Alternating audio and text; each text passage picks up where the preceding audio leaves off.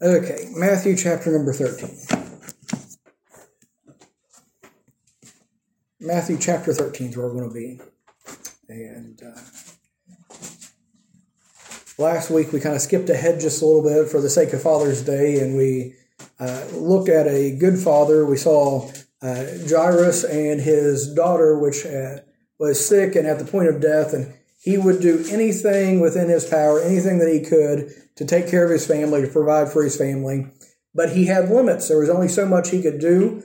And so that led him to Christ, led him to put his trust, his dependence in Christ, because he was only able to do so much. And whenever he came to Christ, Christ was able to heal his daughter, not just of sickness, but to bring her back from the dead. And so we see the importance as a parent for us that we know Christ, that we're walking with Christ, because though we love our families, we have our limitations, and God loves our families more than we do. And He doesn't have the limitations that we have. And so in order to raise children, especially in this world that we're in today, we need to have a relationship with God. We need to make sure that we are walking with God, and we need to do everything within our power and our ability to lead our children to Christ as well, because they are going to need Him throughout their entire lives. So we saw that last week. But before that, we skipped ahead. We were looking at one of Jesus' parables, and we saw as He was teaching on the parable of the sower that went out to sow seed, and the seed fell on different ground. And we saw that the seed was the Word of God, the good news of the kingdom, and the results of the seed going out, the results that came was dependent on the condition of the hearts, on the ground on which the seed fell. And so for us as Christians, we need to cultivate in our hearts. We need to do a work in our hearts and prepare it to receive God's word. We need to prepare it to receive what He has for us so that it is able to be fruitful, so that it's able to multiply and bring forth fruit in our lives. Because if we allow it to get rocky or hardened or other things to creep in and choke it out, we're going to become unfruitful. So we need to do that work at preparing and cultivating our hearts so that we can be fruitful. Today what we're going to be doing is we're going to continue in Jesus' parables, and we're going to be looking at several different parables connected with the kingdom of God. And it's going to show us that in the days which we live in, that God is at work, that He has plans, that there are things that He is doing, and that nothing that's going on in this world today has caught Him off guard, has caught Him by surprise, and He's known it all from the beginning. Because as we look around the world today, we see that the world is in chaos, that there is corruption everywhere, there's all kinds of things going on, and the world will look at the condition of mankind and either use it as a proof that somehow God doesn't exist, or they will use it as an indictment against Him and against His goodness and say, if God does exist, why does He allow all of these things to happen? As we look in these parables today, it's going to answer some of these questions, and it's going to show us God's preview, kind of give us some insight in what He is doing down through the ages. And it's going to give us also some encouragement, knowing that He is in control, that He knows what He's doing, and no matter how out of control the world seems, it is not. It is firmly within His grasp, and He already knows the end from the beginning. And not only is it going to give us some encouragement, it's also going to give us some caution as well, because whenever we understand some of the things that are in the world, some of the things that are going on, we're going to know what to watch out for. Okay, so that's our plan, that's our desire today as we look at this. So let's look at Matthew chapter 13, and I will apologize ahead of time. I'm planning on reading a fairly lengthy passage of Scripture, so if you'll follow along with me, bear with me.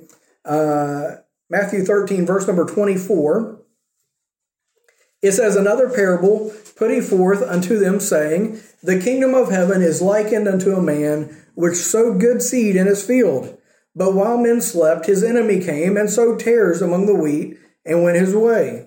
But when the blade was sprung up and brought forth fruit, then appeared the tares also. So the servant of the householder came and said unto him, Sir, didst not thou sow good seed in thy field? From whence then hath it tares? He said unto them, An enemy hath done this. The servant said unto him, Wilt thou then that we go and gather them up?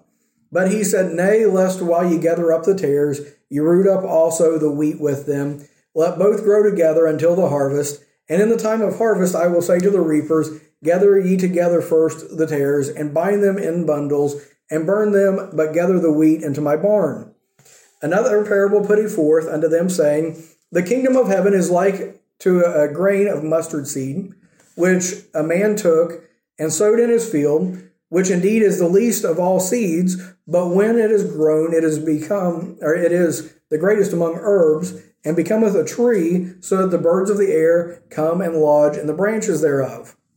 Another parable spake he unto them, The kingdom of heaven is like unto leaven, which a woman took and hid in 3 measures of meal, till the whole was leavened. All these things spake Jesus unto the multitude in parables, and without a parable spake he not unto them, that it might be fulfilled, which was spoken by the prophet, saying, I will open my mouth in parables, I will utter things which have been kept secret from the foundation of the world. Then Jesus sent the multitude away, and went into the house, and his disciples came unto him, saying, Declare unto us the parable of the tares of the field.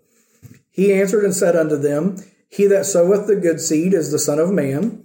The field is the world. The good seed are the children of the kingdom, but the tares are the children of the wicked one. The enemy that sowed them is the devil. The harvest is the end of the world, and the reapers are the angels. As therefore the tares are gathered and burned in the fire, so shall it be in the end of this world. The Son of Man shall send forth his angels, and they shall gather out of his kingdom all things that offend, and them which do iniquity, and cast them into a furnace of fire. There shall be wailing and gnashing of teeth. Then shall the righteous shine forth as the sun in the kingdom of their Father. Who hath ears to hear, let him hear. Again, the kingdom of heaven is like unto a treasure hid in a field, the which when a man hath found, he hideth, and for joy thereof goeth and selleth all that he hath, and buyeth that field. Again, the kingdom of heaven is like unto a merchant man seeking goodly pearls, who when he hath found one pearl of great price, went and sold all he had, and bought it.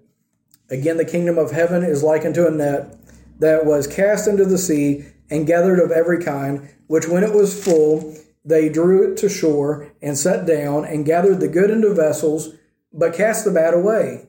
So shall it be at the end of the world. The angel shall come forth, and sever the wicked from among the just, and shall cast them into the furnace of fire. There shall be wailing and gnashing of teeth.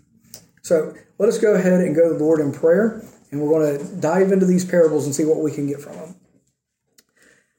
Dear Lord, we come to you once more. Just thank you for your blessings. We thank you for your word, Lord, and for the way that you've instructed us, the way that you've laid so many truths before us, Lord, and help us as we dive into them today to glean from it exactly what we need, Lord. Help us to gain the encouragement, the insight, and the cautions that we see in these scriptures, Lord.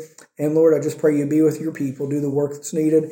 If anyone here doesn't know you as their Savior, I pray that today would be the day that they would call upon you and trust you before it's everlasting, eternally too late. And we thank you for all that you do and all you're going to do. Help me now as I preach, Lord. In Jesus' name I pray. Amen.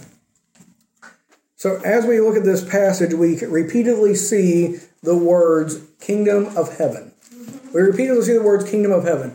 Jesus is revealing something to his disciples. They have been seeking all along, the Jews have been seeking all along for the Lord to come, for the Messiah to come, and to rule and to reign in a physical, earthly kingdom, right? This is what they've been seeking after. But Jesus is revealing to them the nature of his kingdom and how it's going to transpire down through the ages. And so we get kind of a bit of a preview of this. But before we dive into this any further, I want us to understand just a little bit this idea of a kingdom, okay? For there to be a kingdom, there needs to be a territory, and there needs to be a king to reign over it. That's simple, isn't it? Yeah. Hard to be a king if you don't have a kingdom. Hard to be a kingdom without a king. It goes hand in hand, right? And so the kingdom is the realm over which the king has reign, over which he rules. And so today, in the day and hour which we live in, obviously Jesus is not reigning and ruling over this earth. We know that Satan is the prince and the power of the air, that he is the god of this world that has blinded the eyes of many people. And so at this time, the kingdom of heaven is manifest in this earth through God's children. And so it is those who are allowing God to rule and to reign in their heart. It is the church of God in this world. The body of Christ is his kingdom. He is the head, we are the body. He is the king, we are his kingdom. That's simple enough, isn't it? Yeah. And so he is reigning, he is ruling in this world today. We could say that his kingdom more broadly would encompass the angels, the host of heavens, and all these different things. Whenever Jesus is teaching his disciples how to pray, he said, pray thy kingdom come, thy will be done in earth as it is in heaven, right? Mm-hmm. And so he is reigning amongst men today for those who will accept him, trust him, allow him. That's what's going on today. And so he says, I'm giving you an idea of what my kingdom is like. And the first parable that we find here is the parable of the wheat and of the tares. And he says, my kingdom is like a field, and the master, the owner of the field, has taken and sowed good seed into his field. And at night, the enemy of the master comes and sows tares into the field, and they spring up together. And in this passage, what we're finding here, he goes on to define it. We read over that. But in this passage, what we're finding here is that there are two different types of seed, two different types of plant, and wheat and tares. Anyone familiar with what a tare is? A tare is essentially a counterfeit wheat. It grows up with a similar stalk. It grows up with similar characteristics. And a tare looks like a stalk of wheat until the seed comes to the top, until the kernels of grain form, and then the tares are unfruitful. Mm-hmm. The tares are going to resemble the wheat until you are able to take a good look at the fruit that they produce. Mm-hmm. And then you can see the difference between the two of those. And so he says the enemy has sowed these tares amongst the wheat. And so what we're finding here is in Christ's kingdom, in the kingdom in which we are a part of today, if you are a child of God, that there is an enemy that is sowing tares amongst the wheat, that there are counterfeits amongst the Christians. Mm-hmm. And that shouldn't surprise us today, that there are many false believers, there are many fakes and phonies and hypocrites, even within those who claim the name of Christ. And so if we look at all of professing Christendom today, there are plenty of people who claim the name of Jesus, but many of those do the most damage to his name, because just because they are a professor doesn't mean they are a possessor. There is a such thing as being a wheat, and there is also the tares that are amongst them. And so if we look amongst Christendom today, it shouldn't surprise us whenever those who profess the name of Christ are doing wicked and abominable things and still claiming his name, because Satan has sown tares amongst the wheat. Yeah. And even as he is teaching this at this time, you have to figure that there was Judas setting amongst the disciples a tare amongst the wheat. Right? And so you see this going on in this passage. And so the enemy has his counterfeits that he sows. And the only way to spot them, the only way to figure out which are which, is whenever their fruits are manifest. And the Bible tells us in Matthew chapter number 7 and verse 20, and I want to go ahead and read, or turn back there so I don't butcher the verses. But Matthew chapter 7 and verse 20, I'll go back to verse number 19. Every tree that bringeth not forth good fruit is hewn down and cast into the fire. Wherefore by their fruits ye shall know them. Not everyone that saith unto me, Lord, Lord, shall enter into the kingdom of heaven, but he which doeth the will of my Father which is in heaven. Many will say to me in that day, Lord, Lord, have we not prophesied in thy name, and in thy name have cast out devils, and in thy name done many wonderful works? And then I will profess unto them, I never knew you. Depart from me, ye that work iniquity.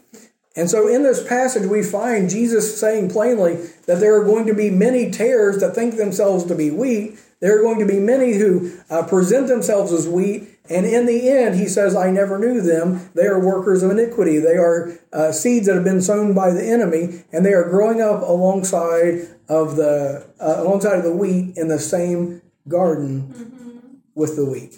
Right. And we look at his servants here and what their response is to this news that there is tares amongst the wheat. And the servants say, shall we go and root out the tares? Shall we go out there and pluck them up, gather up the tares, so that all of these counterfeit stalks are done away with? Because as we look in the world today and we know that there are counterfeits within Christianity, there are many people who present themselves to be of Christ and they are not. And we say, God, why do you allow this to continue? Why don't you purify your church? Why don't you do something about it? Why don't you point them out as fakes and as phonies and as false? Whenever the world looks on and they see the body of Christ so fragmented and all the different denominations and different agreements and disagreements and all of these things that are going on, and the world says, of all of these that are out here, which one is the true one, right? Because there are so many differences amongst them. And I'm not saying just because people have some differences or different beliefs or different denominations that they're right or wrong or whichever. But here's the thing, that there is an enemy that has sown tares amongst the wheat, and he chooses not to root those tares out. He allows them to coexist, for them to continue alongside of his wheat until the day of the harvest. And then he is going to sort it all out. And so why does he tell his reapers, or not his reapers, the ones that are sowing, the ones that are cultivating his fields, why does he tell them not to pluck them out? He says, if we root out the tares, it will also cause harm to the wheat. And so for this time being, he allows them to exist side by side, because if God would purge and purify and get rid of the tares from amongst the believers today, it would also cause harm to his believers. Right? And so he says, I'm allowing it for a time. I'm allowing the false to stay with the true for the sake of those who truly believe, for those who truly follow. I'm allowing the tares to exist because of the needs of the wheat. And that shows God's love and his wisdom and his concern for his children, because he says, if I would go out and cause judgment to fall upon all the false preachers and false professors and all these things, then it would harm Christianity in general. It would harm my church. And so I'm going to allow it to continue. And then at the end, I'm going to take care of it. So what do we do? What as a result of this information that Jesus is giving, what do we take away from this? Well, if you are wheat, first thing you need to do is make sure that you are a wheat and not a tare. Okay? Make your calling and election sure. The Bible says to examine ourselves to make sure that we're in the faith, because some will be deceived. These guys that stood before the judgment, they said, did we not do all of these great things in your name? And here's one thing about it. It's not what you do, it's what he has done. Okay? And if you think that your works and the things that you have done and all this is reason enough for you to be one of his children, for you to be a wheat, here's the deal. It is not about the works that you have done, but it is about Christ. It is about the good shepherd. It is about the master of the house that sowed the good seed, okay? And so make sure that you're wheat. The second thing that we find in this is it's not our job to root out the tares. Because honestly, that would be a never-ending job. That would be a never-ending battle for us if we go out and we try to figure out everyone who is true and who is false. Try to find all the hypocrites and the phonies. That is not our place. And if we do that, we're going to destroy the church. If we make it our job. But it does tell us that we are to examine works. We are to examine the fruits of them and figure out those that we're going to associate with. Those are we're going to learn from it. It's not for us to correct them, for us to fix them, but we are to take notice of the fact that they exist and act accordingly. Right. And so at the end of the day, make sure that you are a wheat and not a tare, and focus on bearing fruit. Isn't that what the wheat does? Yes. The wheat's not concerned about the tare. The wheat's not concerned about all these. The wheat is there to produce fruit. It's there to produce the seed, okay? And so that is the parable of the wheat and the tare. Don't be surprised whenever there are counterfeits amongst Christianity. Produce fruit and allow Christ to be the one who sorts it all out. Right. He'll take care of it in the end. The second parable that we read was the parable of the mustard seed. And the mustard seed being one of the smallest seeds that they knew about at the time, maybe one of the smallest seeds, I don't know, of all of the plants that they were sowing. But that little tiny mustard seed, whenever it was planted into the ground, it says that it became a great tree. It became a large herb, a large bush that could be somewhere around the area of 5 or 6 meters tall. A great big plant from such a small seed. And what Jesus is teaching about his kingdom in this parable is not only is there going to be some tares amongst the wheat, But he says, whenever I plant this kingdom, whenever I get this thing started, whenever I found my church, it's going to start off small. Jesus just had his 12 disciples, right? Yeah. It's going to start off small, and quickly it is going to grow, it's going to expand, it's going to become a huge living organism, right? The church isn't an organization, it is an organism. It's going to become a huge living organism in a fast rate. We've been seeing that in our study in Acts, right? You have the day of Pentecost, and you start out with 120 in the upper room, then thousands getting saved, and not long after that, more thousands getting saved. And added to the church daily, such as should be saved. And then they're scattered abroad, and everywhere they're going, they're carrying the gospel, and there are people being saved. Now we're all the way out in Antioch and in Samaria and all these other regions. And within Paul's lifetime, the gospel spread throughout Europe and Asia in one lifetime. And since then, it has went around the world till there's very few places around this globe that the gospel hasn't reached. And so that little mustard seed that started out so small has become a huge tree over the earth here. But in this huge tree, as it started small with this handful and it quickly became large and far-reaching, this fast and extensive growth was noticed by the birds of the air that found a way that they could lodge amongst its branches.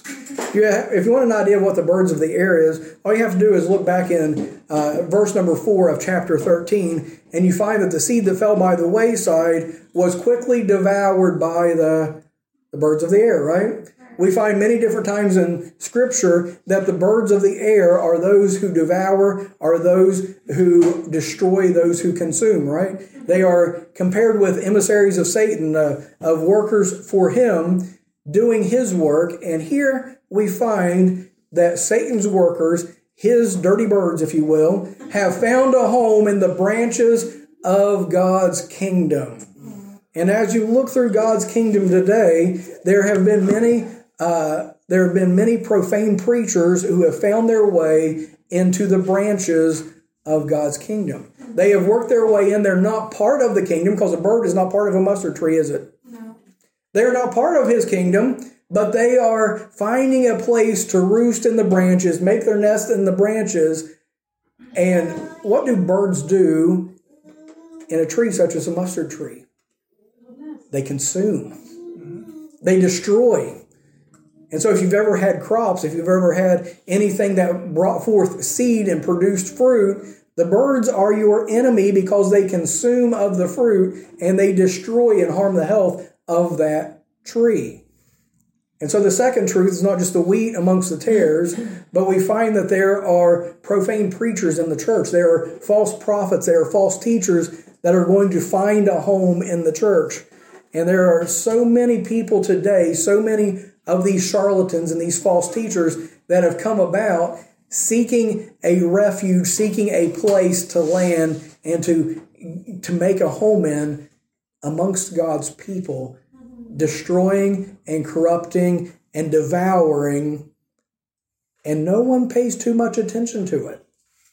You look at all the different false teachers and these different groups that exist today and heresies that are being taught, and Jesus predicted it. Jesus told that it was going to happen. He says, my church is going to grow fast, and there's going to be some vulture that's going to come and land on that thing and try to mess all over it. And that's what's happening today. And so for us as Christians, we need to take notice, not just that there is going to be counterfeits amongst Christianity, there's going to be some of these profane preachers, and we take note of it and not listen to just anyone and everyone. Paul exhorts the Bereans. He commends the Bereans and says that they search the Scriptures daily to make sure the things that he was saying lined up with the Word of God. They knew the truth. They studied out the truth, and they were not just willing to flippantly listen to any guy coming and going, but they said, what is he saying? Does it line up with Scripture? Right. And if it lines up with Scripture, then praise the Lord, he's of God. And if it doesn't, he is a buzzard in the tree of God. Yeah. Okay? And we need to stay away from that guy. And so in the day of YouTube theologians, and in the day where there are televangelists and Benny Hinn's and Joel Osteen's and all these other guys that are out there, we need to be aware and know that there are buzzards in God's tree, and we need to be careful that we don't come under any of those, that we are good Bereans, and we are sorting through the scriptures, and we are comparing the truth of God with the things that are being said, and making sure and holding these guys accountable so that we are not following after every wind of doctrine that comes down the pike. Because Jesus warned ahead of time that not everyone who proclaims my name is of me. Not everyone who's built their nest in my tree was sent by me. Not all of them are going to be teaching truth. And so we need to be aware of what's going on. We need to be paying attention. The Bible tells us, and this is a verse that seems to keep coming out, see then that you walk circumspectly, not as fools, but as wise. That means that we need to be paying attention. We need to have our eyes open, not just blindly following the newest guy or the newest fad or whoever has a following on TikTok. We need to be making sure that whatever we are listening to is rooted and grounded on the Word of God, and it is up to each and every one of us to be familiar with the Scripture, and don't let anyone else do your thinking for you, and that includes me. Yes. Paul tells the Romans in Romans chapter 16 and verse 17 that they were to mark those which cause divisions and offenses contrary to doctrine which you have learned, and avoid them. This idea of marking them, it doesn't mean to literally put a mark on them. Go around as God's paintball man, just we'll mark them. But anyway, whenever it says to mark them, we go back to the Old Testament, get an idea of what this means. Whenever Hannah was in the temple praying, Eli marked her mouth. Y'all remember that passage? Yes. And he thinks that she's drunk, but what it was is he was paying attention. He was noticing. He was trying to discern. He did it wrong. Yeah. But if we're marking those amongst us that are teaching things contrary to the doctrine which we have learned, then we are paying attention. We are discerning. We are sorting these things out, and then we are to avoid them and say, okay, that guy does not line up with Scripture, so I'm not listening to what he has to say. Simple as that, right? Because Jesus has warned us ahead of time that it's going to happen. Not every prophet is a prophet of God. Not every professor is a possessor. In the third one that we find here, we find the parable of the leaven and the loaf. And so there is a lump of wheat here that is being made into a loaf of bread. And it says that there is a woman who comes and she hides leaven in the 3 measures of wheat that is there in that loaf. And as she's doing that, some would try to say that this is a picture of the gospel, that the leaven is the gospel going into the lump, which is the world, and permeating the entire world. But there's a couple problems with that. For one thing, the gospel has not permeated the entire world. But the main thing is that we find in Scripture that leaven is a picture of sin. That leaven, whenever something is leavened, that it causes fermentation. It causes corruption. It causes a breakdown, which produces gases, and those gases in that loaf of bread causes that loaf of bread to rise up and become fluffy. And for bread, if you like bread, then that's a good thing, right? You don't want a little flat cracker, I guess is what it would be without the leavening. But it is a corrupting process. It is a breaking down process here. And this is why that leaven is often equated to sin, because of how it corrupts. And whenever leaven gets into something, it continues to grow and grow and grow and grow until it affects the entire thing, right? And so this is what happens. The Bible tells us a little leaven leavens the whole lump. You allow a little bit of sin in your life, you don't get it taken care of, it's going to continue growing, it's going to continue increasing in your life until there's not a part of your life that it doesn't affect, right? But in this, we're talking about the kingdom of God, right? And so what does Jesus define this leaven as being? Jesus tells his disciples, beware of the leaven of the Pharisees. Beware of the leaven of the Pharisees. And it goes on to define it. The leaven of the Pharisees was their doctrine, their false doctrine which they were teaching. And so he tells them to beware that you don't allow their false teachings, their doctrine, to creep in your midst, to creep in your mind, to affect yourself, your walk with God, or the church which you're a part of. Beware of their leaven because of its permeating nature. And so as we see this here, we see this woman hides this leaven in amongst this good lump of dough, and it goes through and permeates the entire thing and affects the entire lump of dough. Another type that we find in Scripture is not just leaven, but oftentimes this woman that we find in Scripture, and I'm sorry, all you ladies, okay?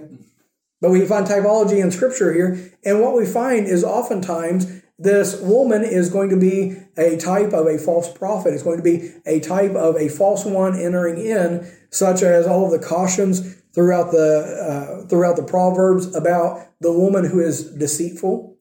And we find even another example. We find the warnings of the false teachers within the epistles that were written. There were those that were of the same mind and the same way as Jezebel, right?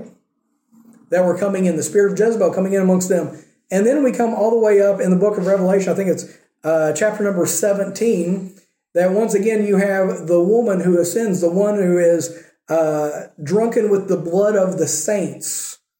In Revelation chapter 17, you see this happening. And so this woman has put a little bit of leaven into the lump, a little bit of leaven within the kingdom of God, and it starts its work of permeating and going throughout the entire kingdom, working to corrupt God's kingdom.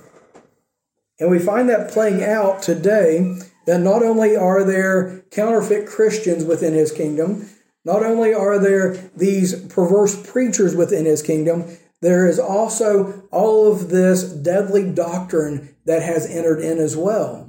And if you will, now this might be taking a little bit far. You all be the decider on this. But as we look at Revelation chapter 17 and 6, this woman that was drunken on the blood of the saints was the mystery Babylon, the harlot church. And if you look at that, we can see that there are religious institutions. I'll be kind with this. There are religious institutions today that claim to be Christian, that claim the name of God, and have sown damnable heresies into this world today, and it has corrupted Christendom. It has crept into all around the world, everywhere that Christ is preached, these doctrines of devils that have come about from this woman who has placed this leaven in the midst.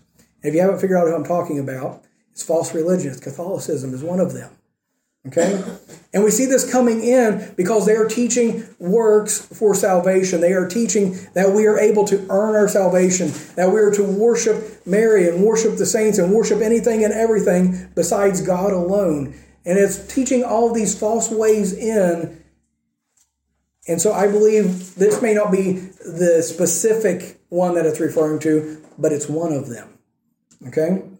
And so he warns that there is going to be an entity, there's going to be this woman that comes and spreads this leaven, this sinful doctrine throughout all of Christendom, and is going to cause corruption. And no matter where you go in this world today, there is corruption that believers have to face when they're trying to live for God, when they're trying to be a witness in the world. There is corruption within religion that has creeped in, and it is a barrier that we must overcome. It has permeated the entire thing. And if we're not careful, it permeates us, and we start following after some of these false teachings. And we need to get back to the book. We need to get back to the Word of God and make sure the things that we believe, the things that we are following, the things that we are teaching comes from the Word of God and not the traditions of men. That it comes from the words of God, not the opinions of some theologian or someone else, but that it must come back to Scripture. Yes, it's good to study some of the things that people have taught and that they have spent their times, and many men have spent lifetimes going through the Word of God and studying it and looking at it and working to expound on the Scriptures, and we can glean from their understandings. But at the end of the day, we must see it in Scripture and not follow after the teachings and traditions and doctrines of men. And so Jesus has warned throughout these parables that we find here. There's going to be, counterfeits amongst the Christians. There's going to be profane preachers. There's going to be deadly doctrines that are coming. And as Christians being forewarned ahead of time, we are to take notice. We are to be paying attention. We are to be walking circumspectly so that we don't go following after false teachers, so that we're not accepting these false doctrines, so that we aren't allowing these things to happen, and so that we're making sure that we are a possessor and not just a professor. And so Jesus explains these parables to his disciples and gives them a little bit more insight into it. And he gives them a few additional parables, and I want to get into those, and this will be our closing here. But the fourth thing that he has two different parables that are very similar in verses 44, 45, and 46. He says, "The kingdom of heaven is likened to a treasure hid in a field, the which when a man hath found, he hideth, and for joy thereof goeth and selleth all that he hath, and buyeth that field. And again, the kingdom of heaven is likened to a merchantman seeking goodly pearls, who when he hath found one pearl of great price, went and sold all that he had, and bought it." And so we find two different things here of great value in which someone has given everything that they have in order to obtain. Okay? And there are some that would try to take these things and they would preach or they would teach that Christ is the pearl. He is more valuable than anything. And so give up everything that you have. Be willing to give your all for him so that you may obtain him. The only problem with that is that's not what the parable is teaching. Okay? Because we do not purchase Christ. We do not purchase our salvation. The Bible clearly says that salvation is a free gift that we receive of him. Who is it that purchased it? It was Christ. We're looking at the kingdom of God. We're looking at the kingdom of heaven here. And Christ purchased that kingdom, that treasure, that pearl with his own blood. He bankrupted heaven. He gave his all. He paid the price for us. That's what he has done for us. So we might get caught up or tied up in all of these things that are corrupt and all of these things that are false and everything else. But what we need to do is get our eyes off of that and get our eyes upon the one who loved us so much that he gave all. And not only that, look at how reassuring this is. What is Jesus' opinion of us? What does he think of us? A lot of times we think, oh, we're just horrible. We're just awful. There's a famous hymn that said, "Alas, and did my Savior bleed, and did my sovereign die? Would he devote that righteous head for such a worm as I?" Right? Are you familiar with that song? Mm-hmm. And now I'm not bashing the song, because in the grand scheme of things, he is everything and we are nothing. But in Christ's eyes, I'm not a worm. In Christ's eyes, I'm not a worm. I am a pearl of great price. I am a treasure in a field that he was willing to give everything, to shed all his blood, to leave the splendors of heaven, to purchase me. I am not worthy of his life, but he gave it anyway. I'm not worthy of the price that he paid, but he was willing to give his all to purchase me. And so as we see this treasure that's bought out of a field, if you want to go into it just a little bit further, I'll throw this out there. The field, it's typified with Israel. They are a people of land, a people of promise.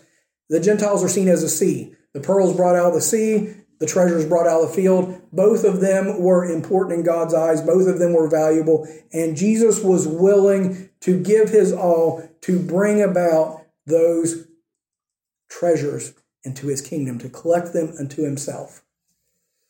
And so that's what he thinks of us.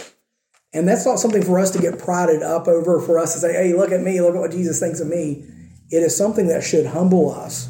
That knowing all of our faults, all of our failures, all our limitations, all of our inabilities, that God was willing to pay such a high price for someone like you and me.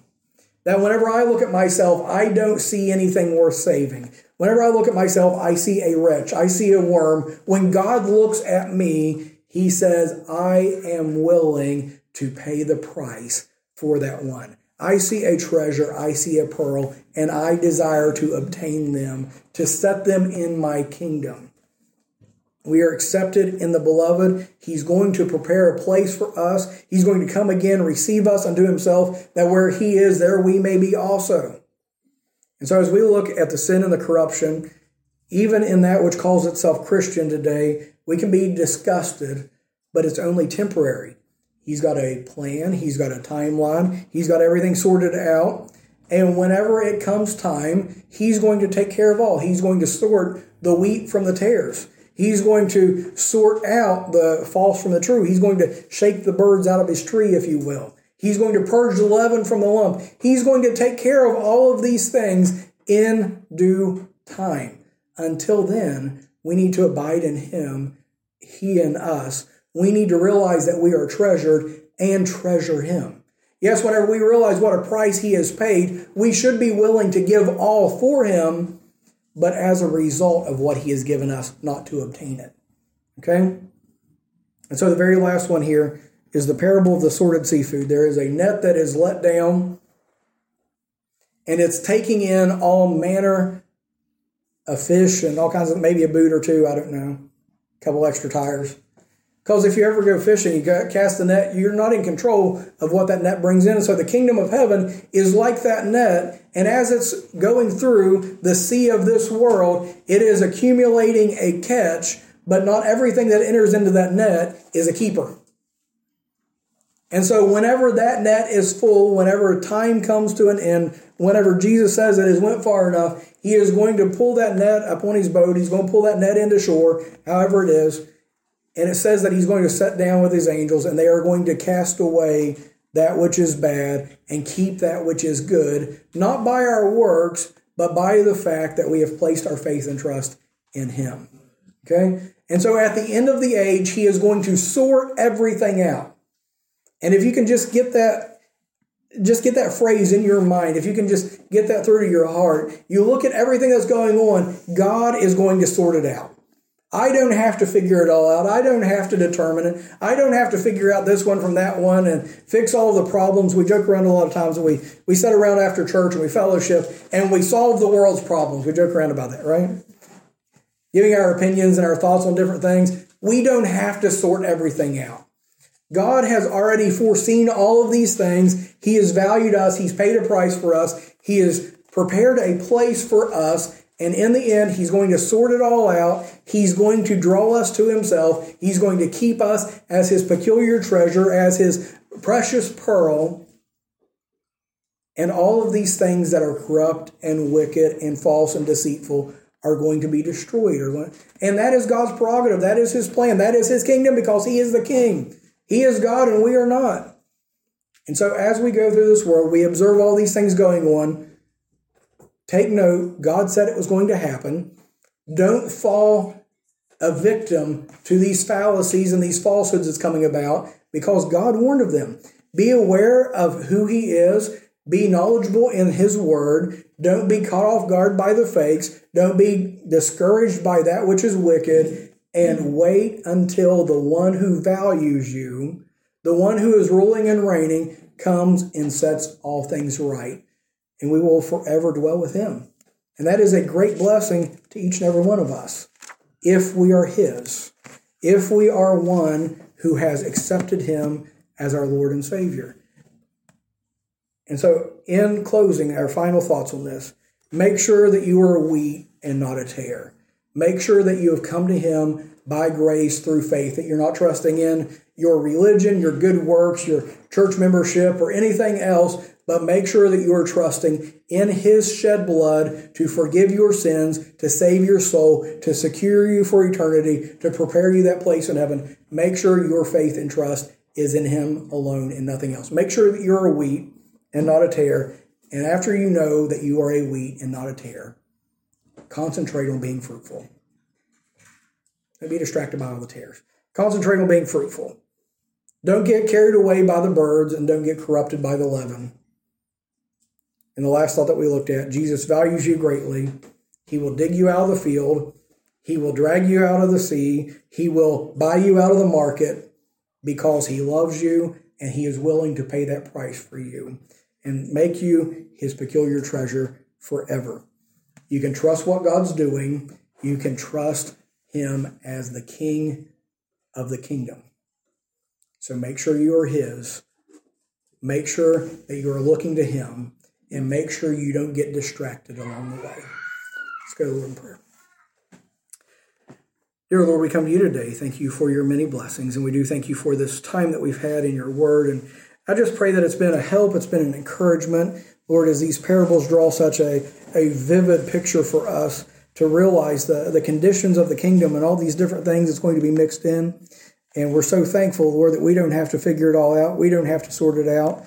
But, Lord, we have a King of Kings and a Lord of Lords that's more than capable of watching over it, of bringing it all together, and of sorting it all out in the end. And, Lord, we look forward to that day that you have purged out the leaven, that you have taken away all these things, and that we can dwell with you forever. But until then, help us keep our eyes on you. Help us to focus on producing fruit. And I pray if there's one here today that don't know you as their Savior, that this very morning, that they would call upon you and put their faith and trust in you as their Savior today, that they would confess their sins and confess their faith and trust in you as their Savior. We thank you so much for all that you do and all you're going to do. In Jesus' name I pray. Amen. Amen.